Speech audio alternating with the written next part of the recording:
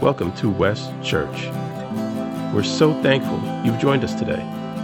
Whether you're joining us in person or virtually, we're excited to come together to praise, worship, and receive God's glory.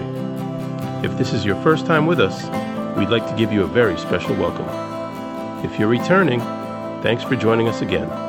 We appreciate it, and we appreciate you. Now, let's prepare to be inspired and encouraged as we enter into worship. Our series has been entitled, If God is for us. If God is for us, who can be against us? And we've talked about so many different things, and I pray that that's been really, really helpful for you. So here we are at the very end, having read his final words. And he says in our translation that we are more than conquerors. More than conquerors. 3 English words, more than conquerors. In the Greek language that lies behind this, it's one word. It's the word conqueror with a little preposition before it, hyper. We are, like where we get hyperspace from, you Star Wars fan, I'm going to switch to hyperspace. Hyper conquerors. Super conquerors. Man, I don't know about you, but I want to be on that team, right? The super conqueror team. When we think about super conquerors, it can conjure up a whole bunch of different ideas, can't it? We could think about football teams with a legacy of Super Bowl wins, right? Or baseball team with a legacy of World Series wins. Those are the super conquerors of sports. If a company is a Fortune 500 company, right, they are the super conquerors of companies. Or a billionaire of a tech company, they're the super conquerors of financial businessmen. Or a politician that wins an election by a landslide, everybody is on their side. They're the super conquerors of politics. Or an army and its generals that crushes the opposition. They are military super conquerors. But what about the church? What about Christianity? In the church world, we have mega churches today. Are they the super conquerors? What about the pastors who write all those books that become a household name and everybody's talking them up? Are they the super conquerors of pastors? Is the Christian who prospers in ministry, or the Christian who prospers in business, or the Christian who prospers in their profession, are they a super conqueror? We tend to think of super conquerors as those who win, and those who succeed, and those who prosper, and those who overcome great obstacles. But is that what Paul means when he calls us super conquerors in Christ Jesus? What I think we see is that it's actually quite different. As a matter of fact, I would like you to look at this question through 2 windows. What a super conqueror doesn't mean, and what a super conqueror does mean. What it doesn't mean, and what it does mean. Let's think first about what it doesn't mean. Verse 35, he says, "Who shall separate us from the love of Christ? Shall tribulation, or distress, or persecution, or famine, or nakedness, or danger, or sword?" Being a super conqueror in Jesus Christ does not mean that we will not necessarily endure great hardship. Suffering, persecution, poverty, catastrophe. We as Christians are not exempted from hardship. Sometimes our faith can even aggravate the hardship if people around us take offense at our beliefs. We can feel cut off or ridiculed. We may even experience financial trials or poverty or lack, or right along with anybody else, we can experience the hardships of the economics around us. Wealth is not a sign that you are necessarily pleasing God. And poverty is not necessarily a sign that you're not pleasing God. Tragedy doesn't mean that God is mad at you. And ease doesn't mean that God is happy with you. Enduring great hardship is part of what it means to be a super great conqueror sometimes. Look with me at verses 38 and 39. He says, "For I am sure that neither death nor life, nor angels nor rulers, nor things present nor things to come, nor powers, nor height, nor depth, nor anything else in all creation will be able to separate us from the love of God in Christ Jesus our Lord." Being a super conqueror doesn't mean that there aren't those who are against us. Okay? Death, demons, governments, uncertainties. When Paul wrote this letter to the believers at Rome, Christianity had absolutely no influence and power in the world and in the culture of Paul's day. Christianity was an unknown religion of dubious origin.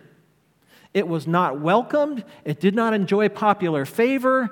And all of that changed a little bit after 300 AD when the Emperor Constantine became a Christian. But that introduced all kinds of other issues because the empire then wanted to control the church and compel Christians to believe at the edge of the sword. Christianity is not a religion of power. We do not want to take over the world. We do not force anybody to agree with us. Rather, we suffer, we plead, we reason with people to understand and believe the message of Jesus. The 1950s was the heyday of Christianity in the United States. Nearly 80% of people called themselves Christians, and nearly 70% of them went to church on a regular basis. Today, the number of people who call themselves Christians may be as high as 50% in our country, and fewer go to church on a regular basis. And while it is sad to see the choices and the ideas and the agendas that people have replaced Christianity with, we need to beware that our faith is not about holding power, it's not about holding sway, and it's not about being popular in our culture. When there are many genuine, committed followers of Jesus in a society, that will by all means influence and transform that society. But we're not seeking power, and we're not seeking influence. That is not what we are about.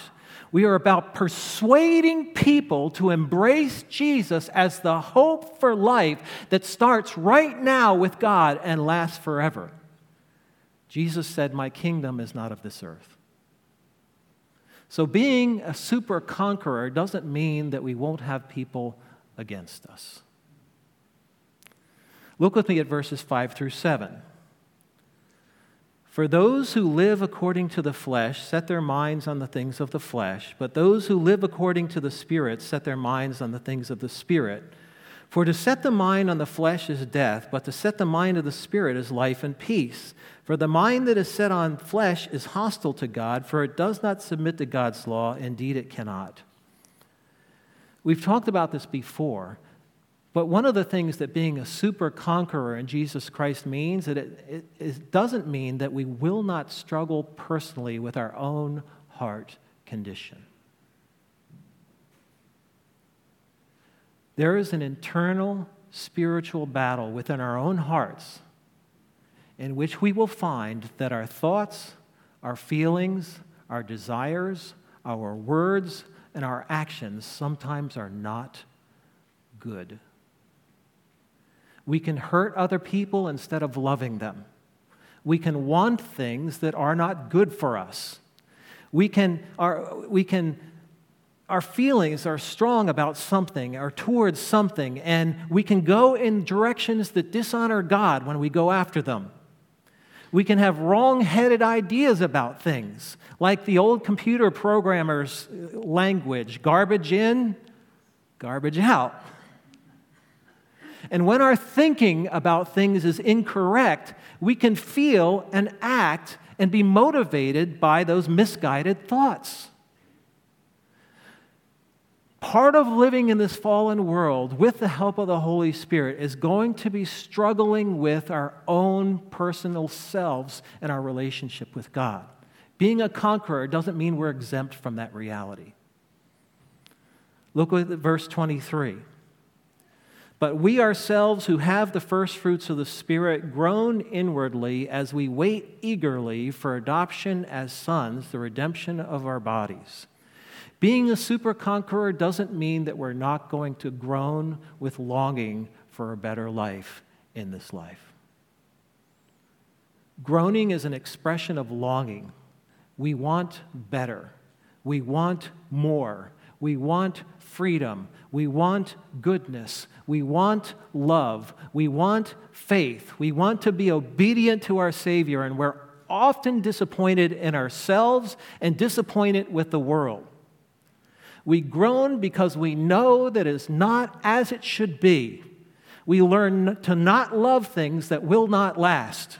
And our affections and our hopes are not for what can ultimately be found here. Our deepest affection and our greatest hopes are to be where Jesus is with Jesus. So when Paul says that we are super conquerors in Christ, it doesn't mean that we won't suffer hardship, we won't face opposition, we won't struggle with our own selves, and we won't groan with disappointment. Well, what does it mean? What does it mean? Let me start with an illustration. I have a brother. My brother is 5 years younger than me. And one of the things we loved to do together when we were growing up was play Legos, okay? Anybody here like playing with Legos? Oh, yeah. It's the toy that never gets old, right? So what my brother and I would do is we would build things. You know, we would build cities, we would build ships, we would build all different kinds of things. And then, after we each finished building our things, we would have a war. And because I was a little older and a little smarter, I could make stronger things than he could. And so my things would attack his things and smash them to smithereens, and mine would still be standing. And we would play like that. He would play for hours and hours and hours and hours. But then one day he fooled me. We were building and building, like all the blocks were in the middle of the bed, all spread out. And what we were making was on the side of the bed where the other person couldn't see. And we were building. I'd be like, are you ready yet? No, I'm not ready yet. Are you ready yet? No, I'm not ready yet. Are you ready yet? No, I'm not ready yet. Are you ready? Yes. All right. And so I had my devices and everything all built like bricks. And he brought out his weapon. He goes like this. This is my super gun. And I looked at it and I said, that's just a single Lego. And he says, yeah, but you can't break it.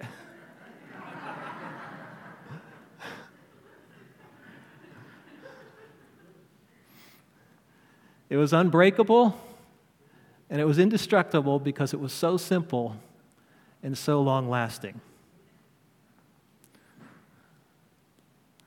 I like to think of myself like that solitary Lego block in the fingers of God. I am so small and insignificant, but because God is holding me, I will not be destroyed. And each congregation of believers around the world is like a little box of Lego blocks. We're so small. We're so insignificant. We're so powerless. But God holds the blocks. And we will stand. The church is the assembly of true believers in Jesus Christ, from the original 12 disciples all the way down through time until the return of Christ at the end of time, the day of the Lord. We're like a huge collection of tiny little Legos in the grand scheme of things. But God holds us in His hand, and we are super conquerors. Verse 37 says, "No, in all these things we are more than conquerors through Him who loved us." Because He loves us, we are super conquerors. What makes us victorious as the children of God is not all the stuff that we have, not all of our great plans or our best intentions. What makes us strong is that God foreknew us, God predestined us, God called us, God justified us, God has glorified us.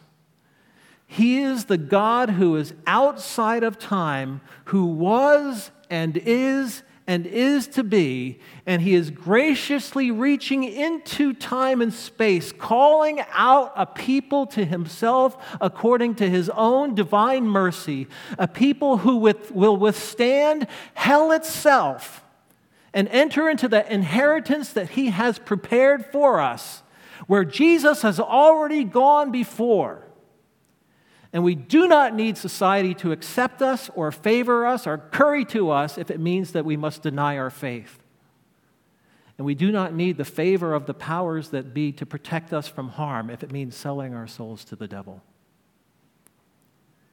We may feel like a solitary Lego. This church may be a tiny collection of solitary Legos. But the God who dwells over all and outside of all is not scared. We are His. He is ours. The world can take our life, but they cannot take the eternal life of a child of God. So while we struggle and while we groan, we do not despair, we do not lose hope, because we know the end of the story. We are super conquerors with Jesus, the Son of God, together with the Holy Spirit, to the glory of God the Father. The way we are victorious is greater than time itself. There is a clock on our suffering. Now, sometimes it seems like it's a real long clock, okay? But not in comparison to forever. The power of God's love for us is greater than anything else that can be thrown against us. Look at verse 39. Nothing else in all of creation will be able to separate us from the love of God in Christ Jesus our Lord. Because He loves us, we are inseparable from Him. Well, why is that? It's actually quite simple. How do we receive God's love for us? How does God's love come to us? Paul says it comes to us in Christ through the death and the resurrection of Jesus. Well, how do we receive the benefits of the death and the resurrection of Jesus? We believe. To believe is more than just to understand. It's not just an idea. Lots of people understand lots of things about Jesus, but it has no true impact on their lives. To believe is to trust, to rely on, to bank on, to hope in, to commit your heart to something. When we believe in Jesus, we love Him for what He has done for us. It involves our whole being, body, soul, and mind. We know that God loves us because we believe. It is an internal reality that exists because of the power of God's Spirit within us. The love of God is experienced in our hearts through believing the message of God's love for us in Jesus. When you believe the message, it's locked within your heart by faith. It is the possession of eternal life itself. The real threats to our faith are false ideas about God and who He is. Like believing that my relationship with God is based upon my performance. That's a false idea about God. It's based on what Christ did for me. Or when our emotions are misled by either fear or shame or anger. Now, we're going to feel fear. We're going to feel shame in this world, and we're going to feel anger. Emotions in and of themselves are not inherently bad. God made them. Jesus had them. But we cannot allow these feelings to lead us towards harmful actions towards others or to the denial of what we know to be true about God. Our faith includes what we know to be true about God, and what we know informs how we respond to our feelings. Our faith leads us to be yielded and faithful to God because we understand what is the true outcome of life. All of the obstacles that we face are unable to wedge themselves between us and God's love for us. But if the Spirit is in our hearts through faith, we have the help that we need to believe in the face of the obstacles and the opposition that comes against us. The love of God cannot be canceled out by our circumstances or our trouble because we possess it by faith. Because God loves us, we are super conquerors. Because God loves us, we cannot be separated from Him. This is what we believe. Paul says that we are super conquerors in Christ Jesus. We have seen what it doesn't mean, and we've seen what it does mean. Just as I'm wrapping up, I want to remind you about the Let's Connect card in the seat in front of you. If you have a moment to fill that out, whether you're a first-time guest, a second-time guest, or all-the-time guest, just drop it in the offering plate. Have you ever gone to somebody and asked them, "How you doing? How you doing?" Right? Have you ever had somebody answer, "I'm going through hell right now"? Ever had somebody say that to you? "I'm going through hell right now." Whatever it is that they're going through in their life, to them, it seems like hell. And some of the things that people go through in life seem very, very, very hellish.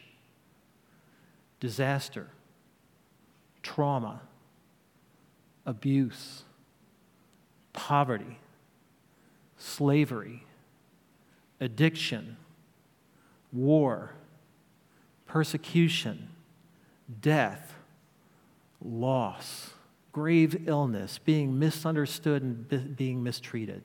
Life can be agonizing.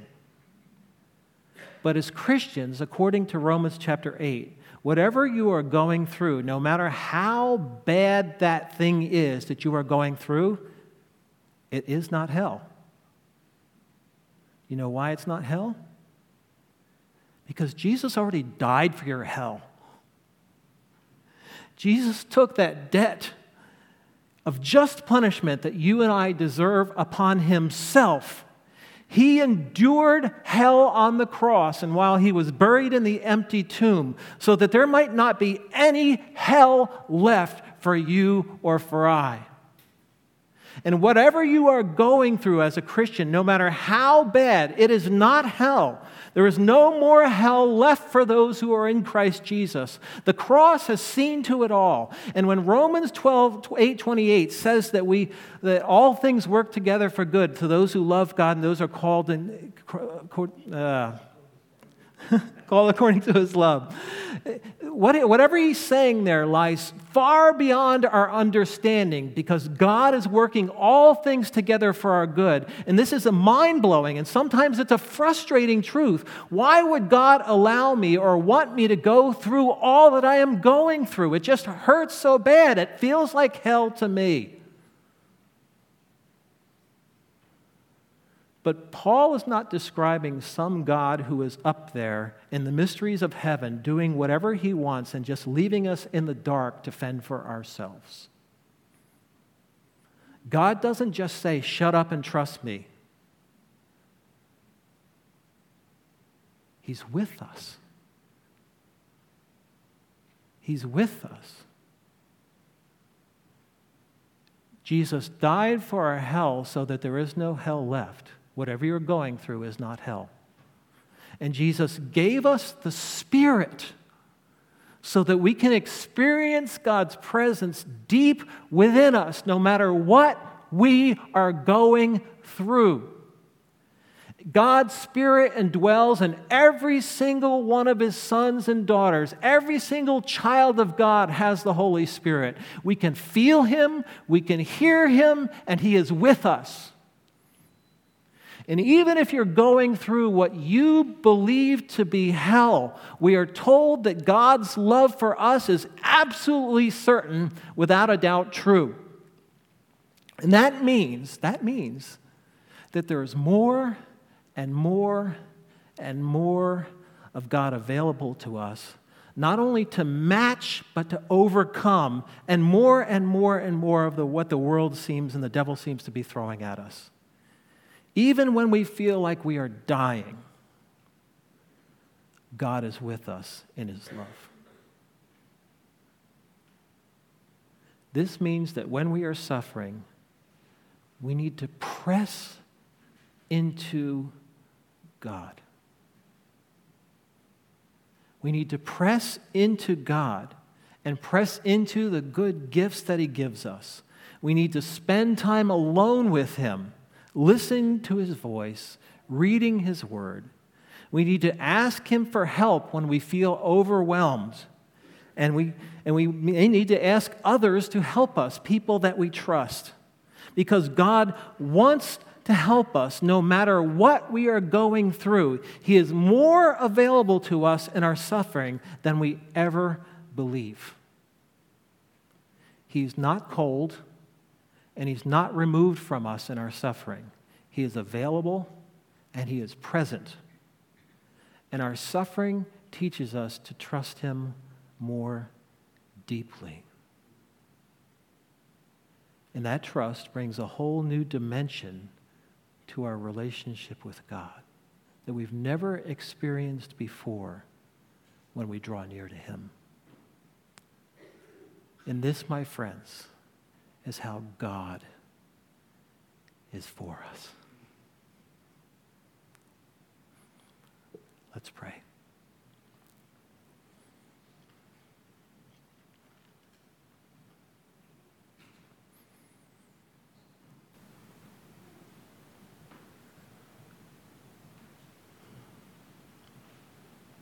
Dear Father, I ask that your Spirit would make very real to us the love of the Lord Jesus. Holy Spirit, help us to know, experience, believe, trust, feel, live, be your love.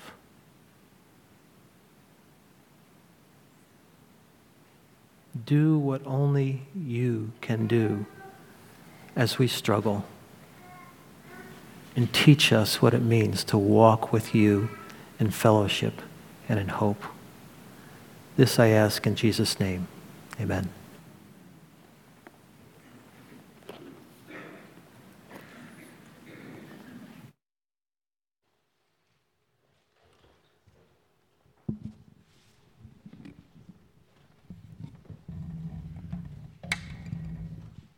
Please rise.